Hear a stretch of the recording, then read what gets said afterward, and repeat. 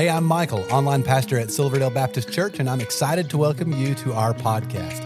Now, after you listen to this episode, I hope you'll stick around for just a moment. I'll be sharing about some resources we have for you, as well as a few things going on at Silverdale right now that we would love for you to be a part of. Now, I really hope this podcast is just what you need today to help you in your relationship with Jesus.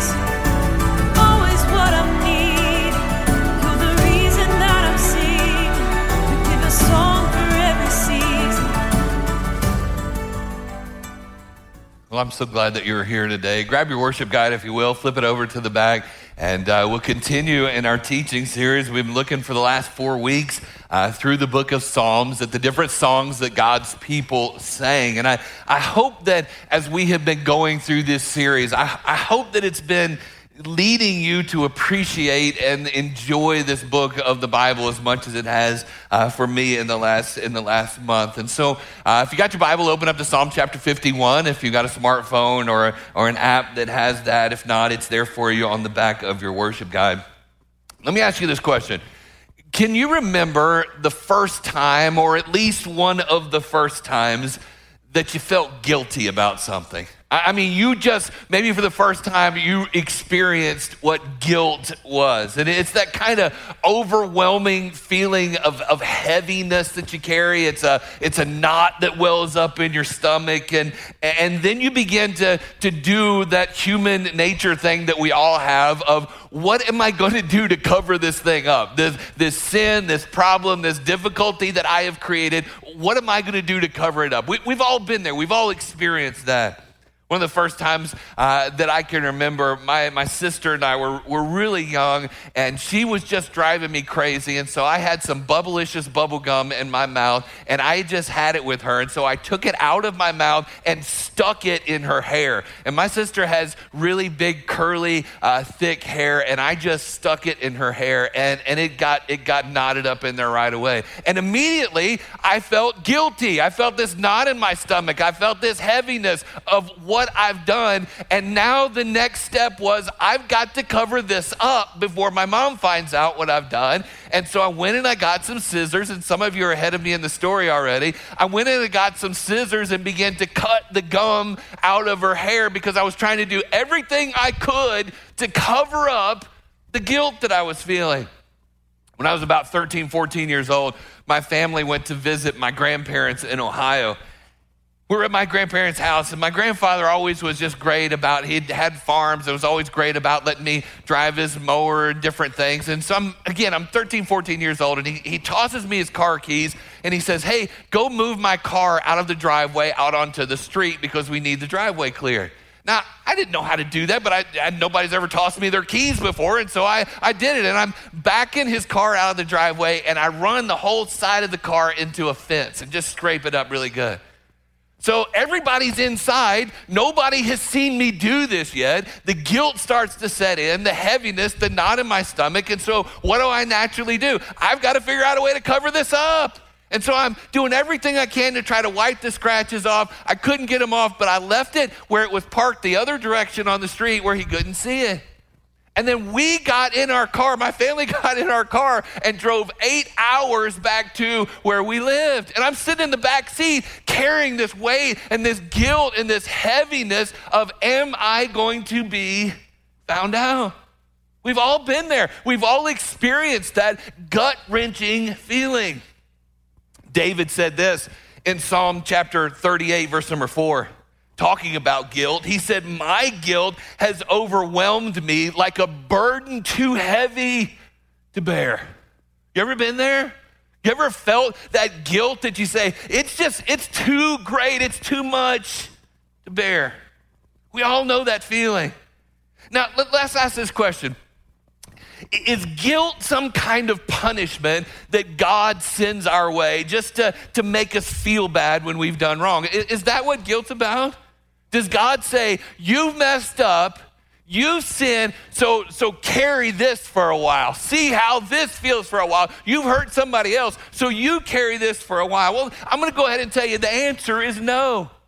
You see, the purpose of guilt is so much more than making you feel bad about what you've done. The purpose is so much bigger than that. Guilt is actually a warning light. It really is. It's a warning light.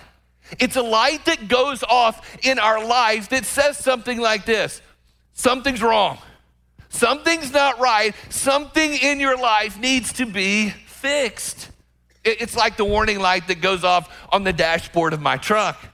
And when I'm driving down the road and the warning light, the dash light comes on, what is it saying? Something's wrong. Something needs to be fixed. Now, I can do a couple different things. I can put something over it so I don't see it anymore. I can pull the hood up and I can pull a fuse out so that the light goes off and I don't see it. Or I can go figure out what is wrong with my truck and get it fixed. Now, for us to fully appreciate Psalm chapter 51 this morning, we've got to understand the context. We've got to understand how David got to the place where he wrote this. And the story of the backstory of Psalm chapter 51 is found in 2 Samuel chapters 11 and 12. And so for us to understand really the weight and the heaviness of Psalm chapter 51, we've got to see where David was in his life as he writes this chapter. So 2 Samuel 11 and 12 gives us this backstory. And here's what's going on in 2 Samuel chapter 11. We read that a guy by the name of Uriah, he was Bathsheba's husband, he was out in battle. And he's risking his life for David. He's risking his life for the kingdom in battle. While Uriah is gone, David brings Uriah's wife Bathsheba to the palace and he sleeps with her. And as a result of that, Bathsheba gets pregnant. You know the story. And David's first thoughts were not the realization of his sin, but they were of the guilt and the heaviness and how am I going to cover this up? All David's thinking about is his own reputation, his pleasure, his pride, his safety, his own life. And to keep his secret from being exposed, he was willing to do anything and everything. So what does David do? He sends word to have Uriah sent to the front of the battle, and you know the story. He's sent to the very front, the most dangerous part of the battle, and Uriah is killed by the enemy in battle. And when it's all said and done, David's probably thinking to himself, that came off better than I thought. It all kind of worked out okay. And it probably seemed like things were going to be fine. Because actually for the next 9 months, nothing really happened. David must have thought, I've covered this up. Nobody really knows. But listen to how 2 Samuel chapter 11 ends. It says, but the Lord was displeased with what David had done. And we get to 2 Samuel chapter 12, and God sends the prophet Nathan to King David.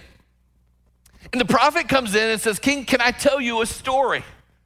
He says, sure, tell me a story. He says, there's this rich guy. He's got all these sheep, all these lambs. And there's a really poor guy, and he only has one lamb. But the rich guy has guests coming over, and he wants to throw a big party for them. And so rather than killing one of his own sheep, one of his own lambs, he goes and gets the one and only lamb that the poor man has. He kills that lamb and he feeds it to his guest. King, what do you think should be done to the rich man that did that? And David, he's filled with anger. He's filled with rage when he hears this story to think something like this could be going on in his own kingdom. And David says this, that man should die. And then Nathan the prophet looks at the king and says, you are that man. And at that moment, David's life blew up.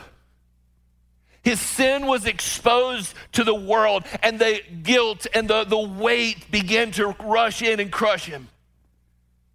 Regret began to rush into his heart.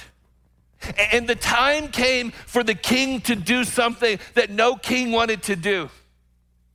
He had to look into the mirror and say probably the three most difficult words that any person would say in the English language: I have sinned. I've sinned. Nobody wants to say those words. But there's no getting right until we admit how badly we've done wrong. And so it's through the tears, it's through the guilt that King David sits down and he writes this song, he writes this poem that we now call Psalm 51. Thousands of years later, we come back again and again to this passage of scripture.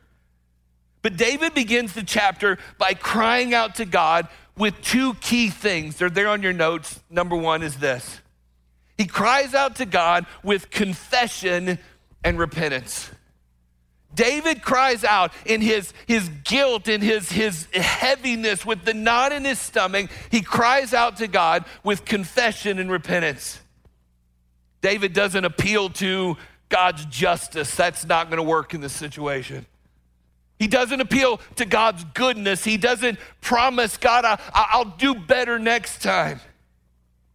He appeals to God's love and mercy. You see, the time for excuses are over. There's no rationalization for murder. There's no rationalization for his adultery. There's no more time for saying, well, kings do this kind of stuff, you know. There's no more time for saying, well, I just fell in a moment of weakness. And when we feel like we need to justify our sin, we're not in a place to be forgiven. Listen to how he says it.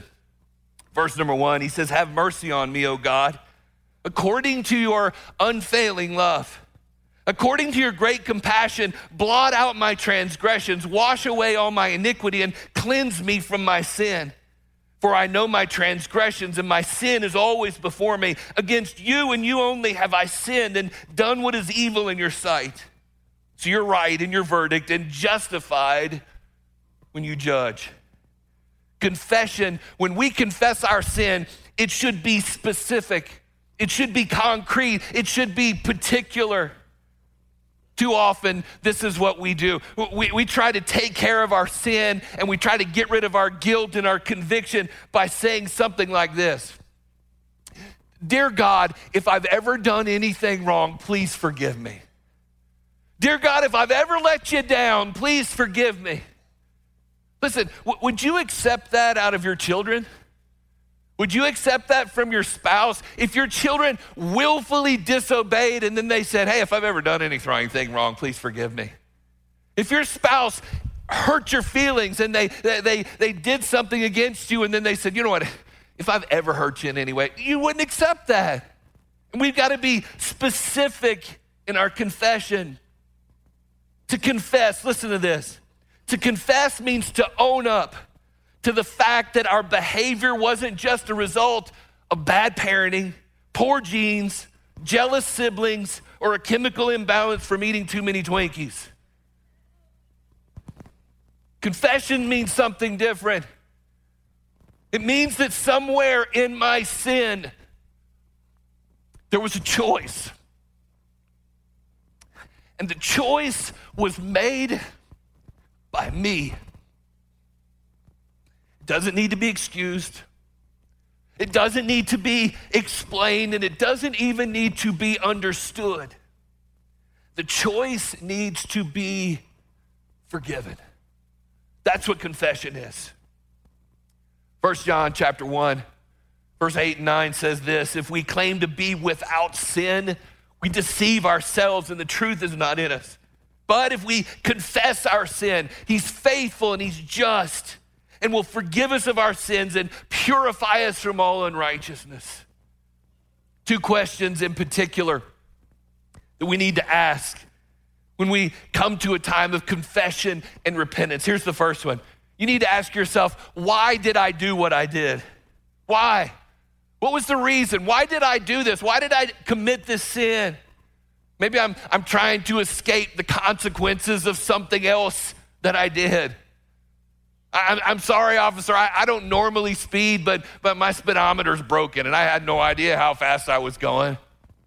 What am I doing? I'm covering up the fact that I was willfully speeding. Why? Why did I do what I did? When David cried out for God's mercy, he acknowledged the true source of the problem and where the healing must come from. You see, sin is often an attempt to meet a legitimate need in an illegitimate way. So question number one, why did I do what I did? Here's the second thing. What happened as a result of my sin? What happened? Have I hurt somebody? Have I offended somebody? Have I ruined my testimony at work? What happened as a result of my sin? See, listen. Sin is not only against God's law, but it's against God's love. And when we sin, we don't just disobey his word, but we trample on his heart. In true confession, it's not just this exchange of information with God. It involves entering into the same pain that God feels about my sin. In other words, when we sin, yes, it hurts other people. Yes, it hurts us. Yes, it breaks God's law, but most importantly, it's breaking God's heart. So David begins with confession and repentance. Notice he asks God for two specific things. It's number 2 on your notes. He asks God for cleansing and restoration. In the second part of this song, David asked God for cleansing of his sin and for restoration, to renew things, to renew their relationship. Psalm 51 shows us a principle about forgiveness that I think for the most part can be universally true. How you and I respond when we have sinned reveals a great deal about our reality or lack of reality of our relationship with God. Many times when a sin has been committed, the question comes up, how do we know if the repentance is genuine? How do I know if somebody's really genuine when they're saying they're sorry? I think it was Spurgeon that said this. He said, the way to have confidence that repentance is genuine is that the repentance will be as notorious as the sin itself. Look at what David said. He said, cleanse me with hyssop, and I will be clean. Wash me, and I will be whiter than snow.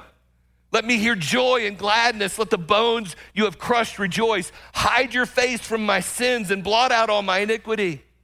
He says, create in me a pure heart, O God, and renew a steadfast spirit within me. Do not cast me from your presence or take your Holy Spirit from me. Restore to me the joy of your salvation and grant me a willing spirit to sustain me. David begs God here to cleanse him from the stain of his sins. He wants God to wash him from the inside out. Notice a few things here about these verses. First of all, our cleansing comes from Jesus' blood. He teaches us that in verse number 7. He says, cleanse me with hyssop and I will be clean. Wash me and I will be whiter than snow. Hyssop was a plant that was used during the first Passover in Egypt. It was a plant that they would dip the blood of that lamb in and they would put it on the doorpost of their house. And that way when the death angel came, he would pass over.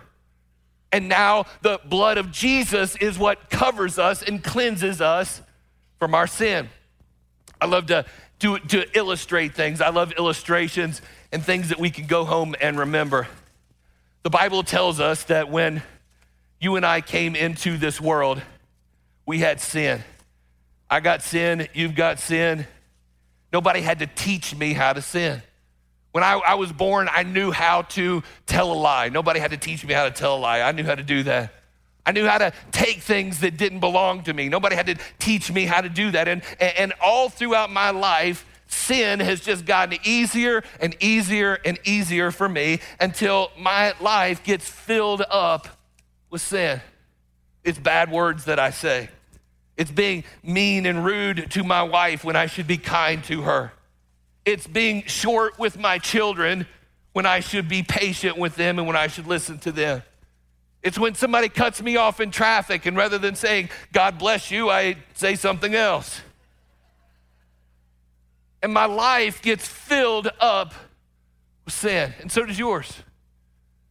But the Bible here tells us that if we'll confess our sin, he's faithful and he's just to forgive us of our sin. And then he does something, he cleanses us from all unrighteousness. And so it's the blood of Jesus that not only covers our sin, it removes our sin and it takes it away, and we're justified just as if we'd never sinned. And when God looks at us, he doesn't see the sin, he sees the blood of Jesus, because the sin is not only covered, but in God's eyes, it's gone. So our cleansing comes from Jesus' blood. Notice another thing. He said our cleansing brings new hope. I love this. In verse number 8, he says, let me hear joy and gladness. Let the bones you have crushed rejoice. David knows that when God's forgiveness comes, his joy and his gladness will return as well. There'll be cause to rejoice. It's a new hope. It's a new feeling. The guilt is gone. Now, notice David has experienced this before. Look at Psalm 32, verse 1 and 2. He said, oh, what joy for those whose disobedience is forgiven. There's joy when your disobedience is forgiven, whose sin is put out of sight. Look at Psalm 32, verse number 5. He says, finally, I confessed all my sins to you, and I stopped trying to hide my guilt. I said to myself, I will confess my rebellion to the Lord. And what? You forgave me, and all my guilt is gone. Not only is our cleansing from Jesus' blood, our cleansing brings new hope, but notice he said our cleansing brings restoration. It brings a new relationship, a restored relationship with God. He said, create in me a pure heart, O God, and renew a steadfast spirit within me. The word create here, it means that David knows I can't do this on my own. I can't fix the relationship on my own. It's something that God has to create. And then in verse 12, he says, restore to me the joy of your salvation. Listen, every sin, big or small, separates us from fellowship with God. It's perfectly possible for a person to be a Christian with unconfessed sin and live in a miserable way. David said, Lord, I'm tired of being miserable. I'm tired of this miserable life. I want my relationship with you to be restored. Have you ever been in an argument with somebody and it just went on and on and on? And maybe you were short with them. Maybe you just didn't talk to them anymore. And then one day something happened. You maybe said they were sorry. They said they were sorry. And then things were right again. And the joy that came back when there was restoration. My wife and I first got married. We went to Niagara, or not to Niagara Falls, went to the Statue of Liberty, Went to visit the Statue of Liberty. And we were young, and I was dumb, and I was not good at saying I'm sorry, and I'm still not good at saying I'm sorry. But just so happened the day that we were going to see the Statue of Liberty, I was in a bad mood already, and it was pouring rain outside. And we got there, and the tickets were more than I was anticipating, and so I was just in a bad mood. You ever been there, guys? Just in a bad mood before the day ever started. It's pouring the rain. We're getting out of the car, and we had one umbrella in the car. My wife opens the door, and she opens the umbrella out the door, and this big gust of wind grabs the umbrella, flips it upside down, inside out, and breaks it. Now I'm even in a worse mood, okay? So I get out of the car, all wet. I grab the umbrella. I'm not proud of this moment. I'm telling you as an illustration. I grab the umbrella, and I throw it in a garbage can, and we walk to the Statue of Liberty. I don't think either one of us spoke the whole time. And I was mad. Now she's mad at me for just being mad. And I let this go on for several days, just being stubborn. And it got to the place where we didn't even know what we were mad about anymore. And I didn't even remember it was about this dumb umbrella. But after several days of going and being mad and frustrated with each other, I finally said, I'm sorry. It's my fault. It was over the dumb umbrella. Please forgive me. And I remember The joy and the feeling of forgiveness that came, and the weight was gone, and the relationship was restored. I've never been back to the Statue of Liberty since, but the relationship was restored. So David begins with confession and repentance. Then he asks God for cleansing and restoration. Then finally, notice, David, as a result, he makes a commitment and a response. A commitment and response. That's how he finishes the song. Check out verse 13. He says, then I will teach transgressors your ways, so that sinners will turn back to you. When David considers the lessons that he has learned from his sin, he vowed to God, listen, don't miss this. He vowed to God that he would use his experience. Please don't miss this. He vowed to God that he would use his experience to warn other people. He said, I'll tell other people that are living the same way I've lived, that are sinning the same way I've lived. I'll warn other people about the devastating consequences of sin. He said, I'll challenge other people who are living in sin to turn back to God. Hear me this morning. When a person has personally experienced God's grace and known the true joy of being forgiven by God, and that person shares from their heart the testimony of a changed life, that's better than any sermon I could ever get up and preach. When a person has experienced God's grace and forgiveness and they share that testimony with others, that's better than anything I could get up and say. And David says when he's forgiven, he'll teach others about who God is, about what sin is, and what the solution to sin truly is. David's making a commitment not to waste what he's learned and what he's experienced. He's committing to allow his life to be a warning sign to others of the mistakes he's made. I want to take the mistakes and the sins and the difficulties that I have caused in life, and I want to warn other people. I really do. Because others have done that for me.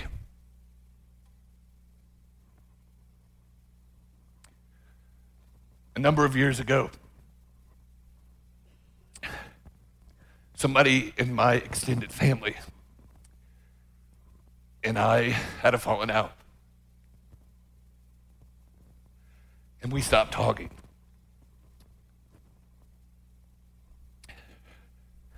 We went a long time without communicating. And we both allowed bitterness, stubbornness to allow that to continue way too long. But someone who loved and does love both of us very much contacted both of us. And he said this. He said, I'm sending you both a plane ticket to a particular city. I want you to get on the airplane. I want you to fly to this particular city, and I want you to meet me there. We both did. And we met this individual in this city, and for hours, literally, we sat and we talked through our issues. But God broke both of our hearts, and we asked for forgiveness, and forgiveness was given. But I've never gotten over that fact that the person that cared about both of us said to us, I've allowed this same issue of bitterness and difficulty to go on in my life, and I don't want to see it happen in yours. And that person said, I love you too much to let you stay this way, and so I want to help you restore the relationship because God's done that for me. That's what David's committing to here in verse 13. But I want you to notice finally what David's experienced, true forgiveness. It brought a joyous response. Look at verse 15. It brought a joyous response. He said, open my lips, Lord, and my mouth will declare your praise. when you realize that you've sinned against God and you accept his grace and he's wiped away your sins, you can't help but worship. You can't help but rejoice. Psalm 32:11 says, so rejoice in the Lord and be glad, all you who obey him. Shout for joy, all whose hearts are pure. For 30 years, David had been a writer of songs. But now for nearly a year, his harp had been hung up. No songs were being written. And I'm sure that the servants were saying, what's wrong with David? What's going on with him? Something's not right.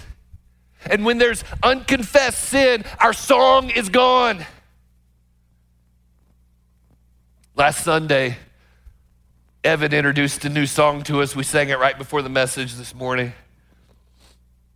But last Sunday was the first time I'd ever heard it, and I was overwhelmed with the words of this song. It says, so I throw up my hands and I praise you again and again, because all that I have is a hallelujah, hallelujah. And I know it's not much, but I have nothing else fit for a king except for a heart singing hallelujah. I've got one response. I've got just one move. With my arms stretched wide, I'll worship you. That is the response of a person that's been forgiven. Maybe you're here today and you've never experienced God's forgiveness of your sin. You've heard a lot about him. You've been to church, but he's never been real to you. And today you can make a brand new change in your life. You can become new. We started this morning in 2 Samuel. We want to finish there. Because at the end of the story, check out 2 Samuel 12:13. It says, then David confessed to Nathan, I have sinned against the Lord. And Nathan replied, yes, but the Lord's forgiven you. God wants you to do the same thing this morning. If you've never had a personal relationship with Jesus Christ, you can do it today. Romans 10:9 and 13 says this, if we declare with your mouth Jesus is Lord and believe in your heart that God raised him from the dead, you will be saved.